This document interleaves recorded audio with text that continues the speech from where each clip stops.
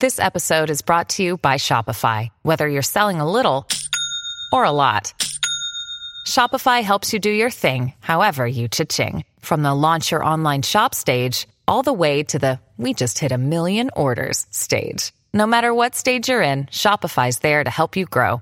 Sign up for a $1 per month trial period at shopify.com/special offer, all lowercase. That's shopify.com/special offer.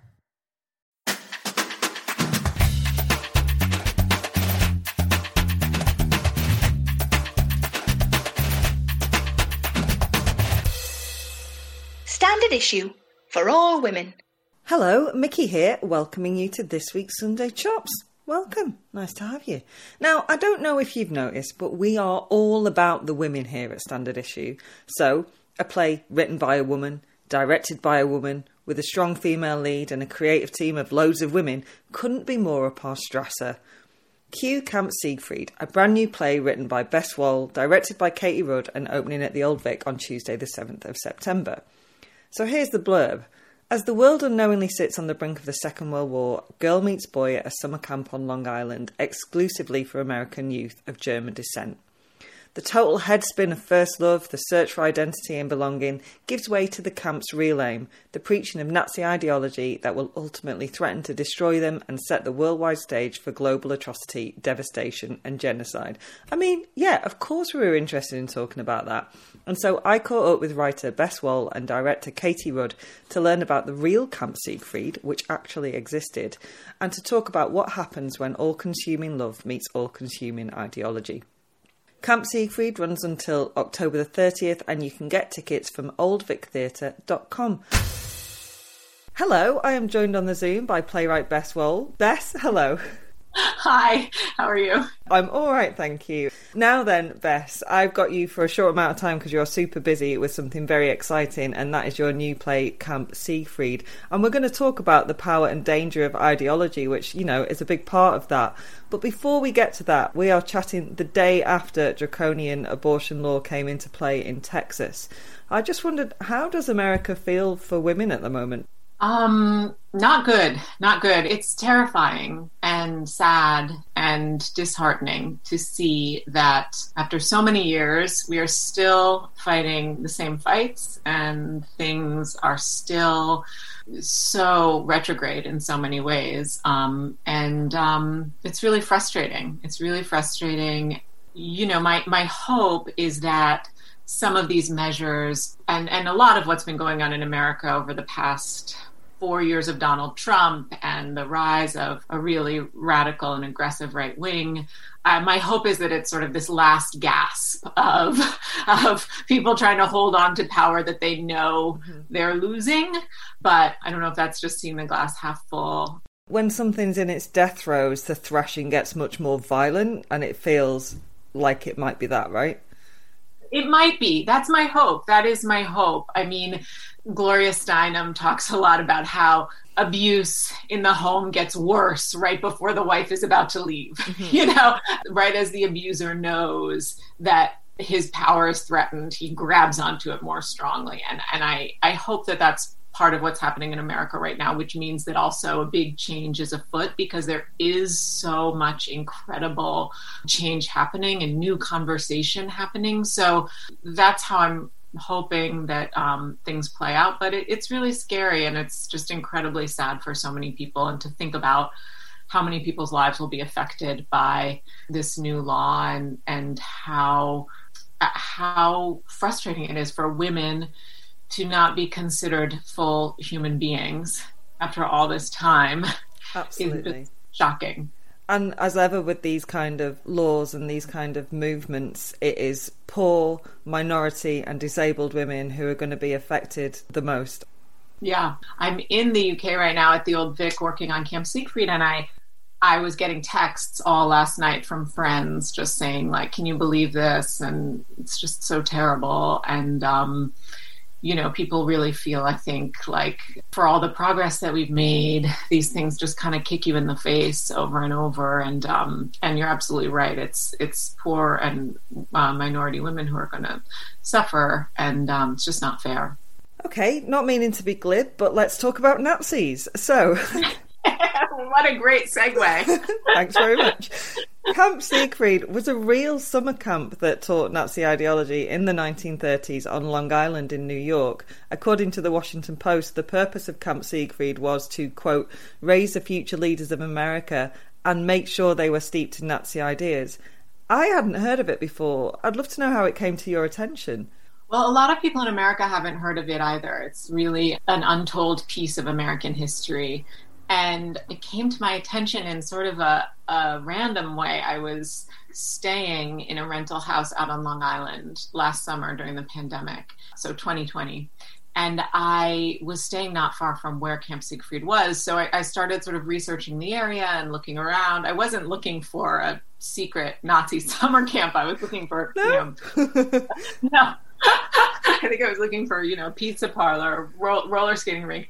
And instead, I stumbled upon this and I was really shocked, not only by the fact that this camp had been there and that streets that I had driven down were once named Hitler Street. Like literally those are the street names were the street names in Camp Siegfried. But that the community had retained this connection to its German roots for so long, so that up until the 2010s, you were still not allowed to buy property there if you weren't of German descent. Mm-hmm. So it felt very alive still. And then, of course, while I was writing it, it was during Trump's re-election campaign. So the connection between some of the Nazi-era slogans and some of the Trump slogans mm-hmm. were almost identical, and it was just absolutely chilling. And I just felt that was the thing I wanted to be writing right at that moment. Without spoilers, could you tell us a little bit about the plot and themes of Camp Siegfried, please? The play is set at Camp Siegfried, summer of 1938, and it's a play that tells the story of two teenagers who are campers there, and a boy and a girl. And it's really about their experience of summer camp as they're being simultaneously experiencing all the things that teenagers experience at summer camps or typically, but at the same time being indoctrinated into a hateful ideology of xenophobia and anti-Semitism and anti-immigrant ideology masked as patriotism. Mm-hmm. It's about how they navigate both a personal awakening, a sexual awakening, and an ideological awakening all at the same time. It's such a vulnerable age, right? When you're seeking identity and acceptance. So you throw in some ideology and it's the perfect storm, really. Yeah, it really is. I keep having to remind myself as I'm working on the play sort of what it felt like to be 16 and how intense everything felt.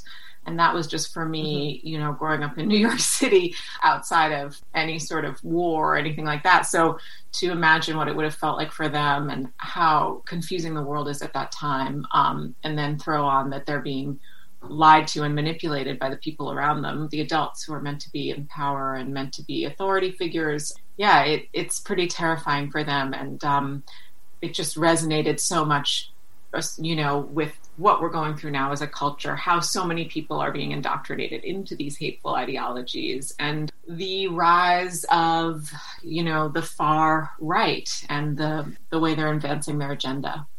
That's it, isn't it? Because it should feel mad that we're still as engrossed by this as we are. But you're right, there are these reflections that are still happening today, and it remains really important to investigate, and therefore, I imagine, kind of artistic catnip.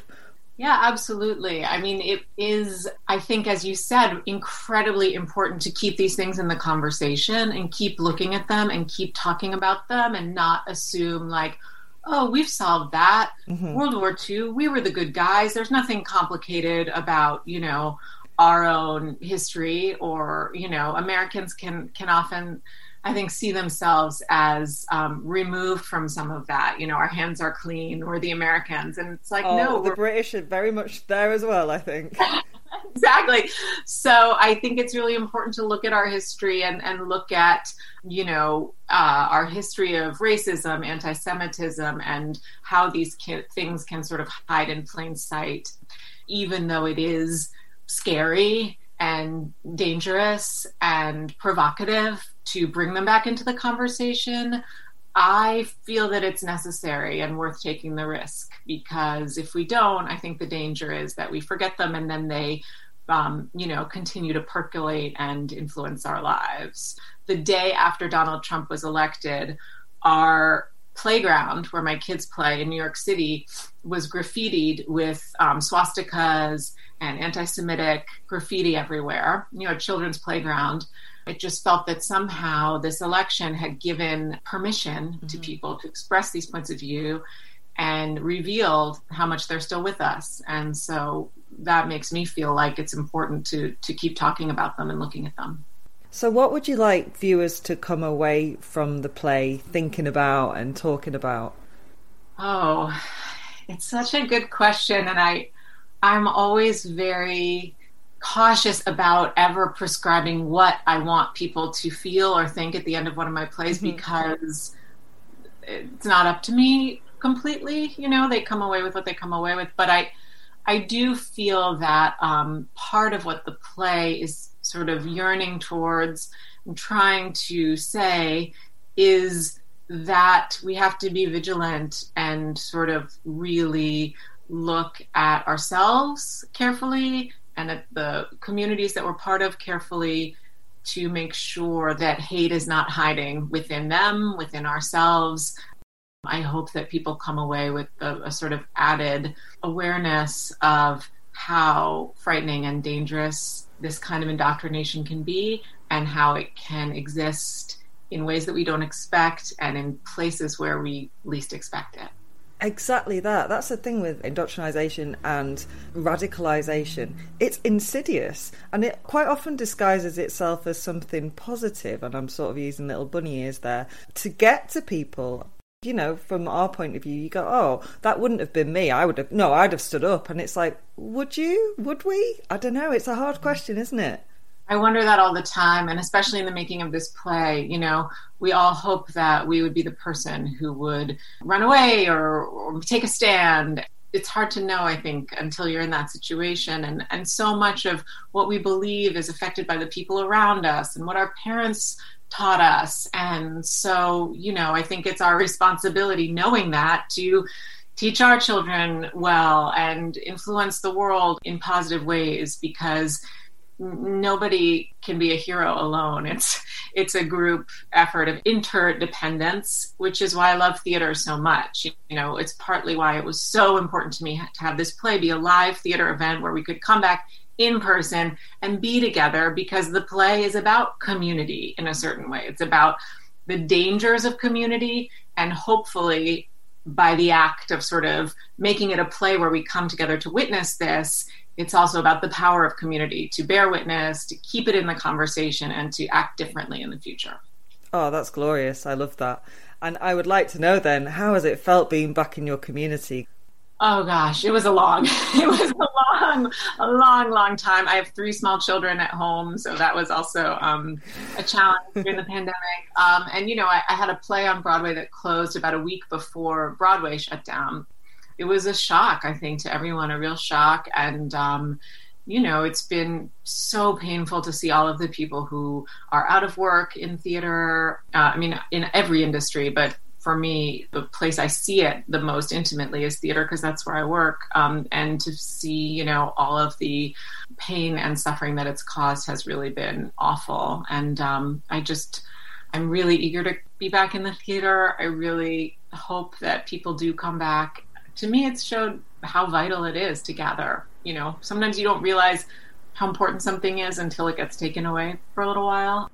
Yeah, absolutely. And particularly with the arts, the funding cuts from our government are just appalling, because they're so important. It's how we get to talk to people, huge swathes of different demographics, about really important topics such as this. It's art. That's what talks to us. I think we found in this pandemic that stories are really vital. We miss them when they're not there, and we can access them in other ways a little bit through our Netflix or through our TV, but it's the gathering. I've really just missed being with people in a way that, and I'm a writer, I'm an introvert.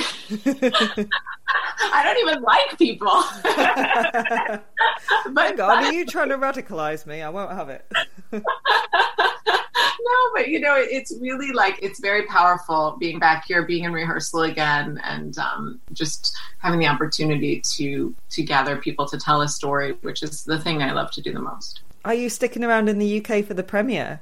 I'm going to be back, but I have to go back for the beginning of the school year with my kids, which is next week. And then I'll hopefully be back to see the show either at the opening or during the run. Do you get nervous about watching something new for the first time?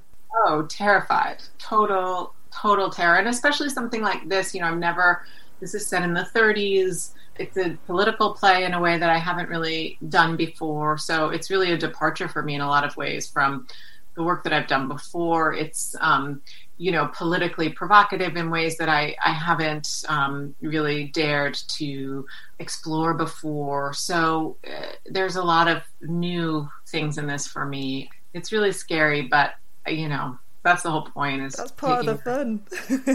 I guess so. I try to remind myself of that. Sometimes I'm like, what? Why did I do this? But most of the time, it really is part of the fun. And everyone here has been so incredibly supportive and brave and welcoming. And, I couldn't do it without the cast, who's so amazing, Luke and Patsy and Katie, who's been like just an absolutely incredible leader. So it's been this very beautiful group undertaking. Well, I'm going to let you get back to them and put those finishing touches onto what sounds like a really exciting play. Thank you so much for chatting with me. Thank you. This was really fun, and I can't wait to hear the full interview.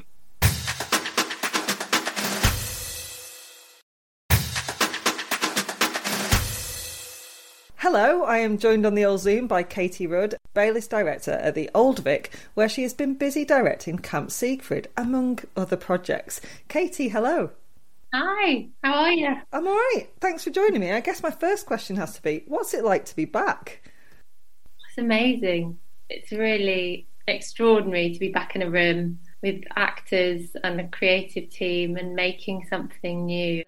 Something that felt really impossible about 6 months ago, so it's really feels wonderful.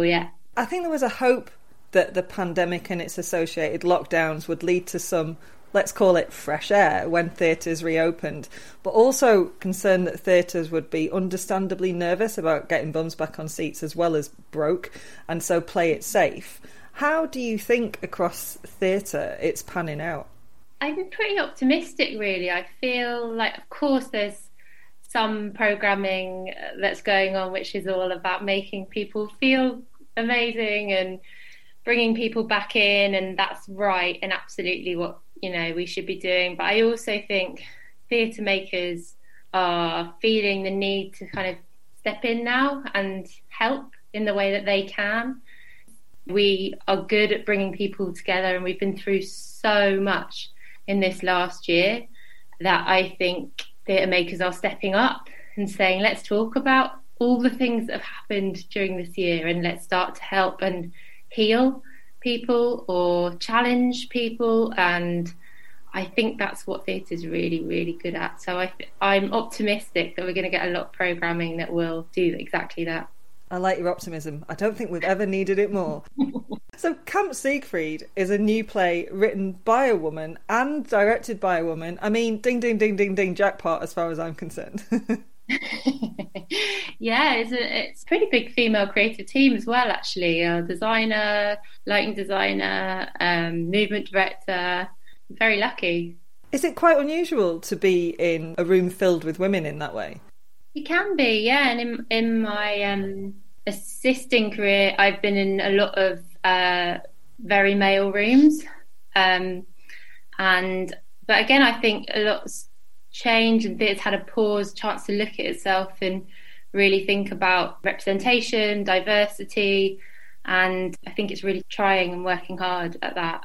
Really, the people in the room are the best people, and I'm very excited and lucky to work with them. You mentioned earlier as well that you think theatre should be challenging, and let's talk about Camp Siegfried, which was a real place. Had you heard of it before? I hadn't, no. I hadn't heard of it until I got sent the play and looked it up and was kind of astonished that this camp really existed on Long Island in the 30s. Talk to me about that moment you got Bess's script. What made you excited to direct it? She's just such a phenomenal writer. She really, really is. I mean, when you read her scripts, it's a bit like sunbathing. Just the dialogue is so good and the characters kind of jump off the page. It's got such a strong voice, which is really hard to find, you know, but it's funny and alive and it feels really truthful, and I just loved it as soon as I read it. On a technical note, because this is a two-hander, what are the joys and, of course, the flip side, the most tricksy bits of directing a pretty intense two-hander? Yeah, it's really exhausting. I mean, the play I did before this was Ocean at the End of the Lane, which is a Neil Gaiman adaptation, and it's got a big cast and huge creative teams. I'm used to kind of juggling lots of, you know, multiple rehearsal rooms, multiple rehearsals, going from character to scene and checking back in with lots of people, and that's exhausting. But this is exhausting in a kind of different way. It's really, really intense. We've got two amazing actors, Patsy Ferran and Luke Thallon, and they work so hard. So, you know, I absolutely have to be leading that all the time. The days are long, like longer than, you know, when you're jumping from things and touching on moments and moving on. It's really intense, and they push me and I push them. And yeah, it's been a really joyous process. I imagine the subject matter, which is like this young, innocent, life ahead of them couple getting consumed by Nazi ideology, is exhausting to deal with as well. It is. We've done lots of research and we've really kind of digging into that. But of course, that means that you're going into places that are really uncomfortable and looking at things you wouldn't normally be exposed to. And yeah, it's intense, but really important that you do that to give it the integrity that it needs. Yeah. I think we're in this too comfortable situation where most of us go, oh, well, if that was me, I'd have totally not fallen for it. I wouldn't have got involved. And it is, I think it's important to show how easily and how willingly people got involved with that ideology or ideologies like that, because they were so convincing. Exactly. And, you know, it's a play about different forms of love. It's about infatuation and it's about indoctrination and how those three things can be toxic. And I think of the play as well as about a warning. You know, it's about how hatred can spread in plain sight. You know, we're living in this kind of increasingly polarized world of alternative facts where truth is the first casualty and outright lies, even in the government, are acceptable. And it has echoes for today. It's very different, but it's important to think about and to look at. Yeah, I'm really pleased you brought up love, because it isn't your straightforward girl meets boy scenario, is it? No. In lots of ways, each of the scenes explores a different facet of love. Infatuation, that kind of teenage excitement of the beginning of a relationship, the breakdown of a relationship. It sort of stems the whole play, and I think that's quite a lot what Bess is dealing with in the play. But it's really interesting to look at love through the eyes of young people and first love, because I do think you sort of test it all, don't you? You try out, like, I think one of the characters is really trying to work out what love is. So maybe this is love. Okay, no, that's not love. No, maybe this is. And yeah, she's like desperate for a kind of pure feeling, like, which is very teenage, isn't it? I want absolute love. And she's testing to see, and that's a very relatable human thing to desire, and it's something that we have, especially when we're teenagers and wide-eyed. I think you're quite generous to say it's teenage. I certainly probably was still guilty of that into my late 20s, early 30s before. Yeah, you think you're just going to know. I'll know when it's the one, and it's like, actually it's a bit more complicated than that. as is identity and acceptance, and they are huge themes within Camp Siegfried as well. I think, again, really timely. There's so much about identity and belonging we all struggle through it within our lives and throughout our lives, but particularly when we're teenagers and we're trying to work out who we are in the world. Yeah, I mean, I remember being a teenager and feeling like you sort of stood on the precipice of your life, aren't you? And you're going to jump, but you don't have a clue which way. And it feels like that's where these two people are. And obviously they're in a really exceptional circumstance, but what they're actually going through in terms of who am I, what do I want, like, you know, those are very human teenage things. Yeah, and they're just like anyone else in that respect. And we're still so vulnerable and susceptible to kind of ideology and suggestion at that age. And again, I'm being generous. I think it extends beyond our teenage years. Yeah, absolutely.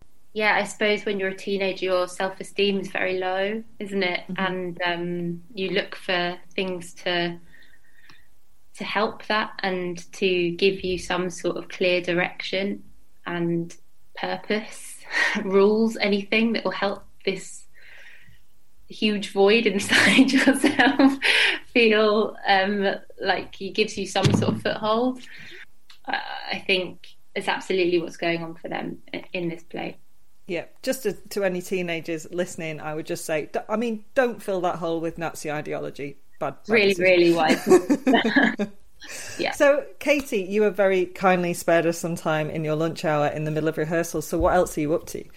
I'm going straight from this to direct the West End transfer for Ocean at the End of the Lane. Exciting. Is Neil Gaiman adaptation, so it's kind of sci-fi fantasy on stage. It couldn't be more different to this, but it's really exciting to be able to have another chance to bring that to audiences. Katie, thank you so much for chatting to me, and good luck with it all. Thanks so much.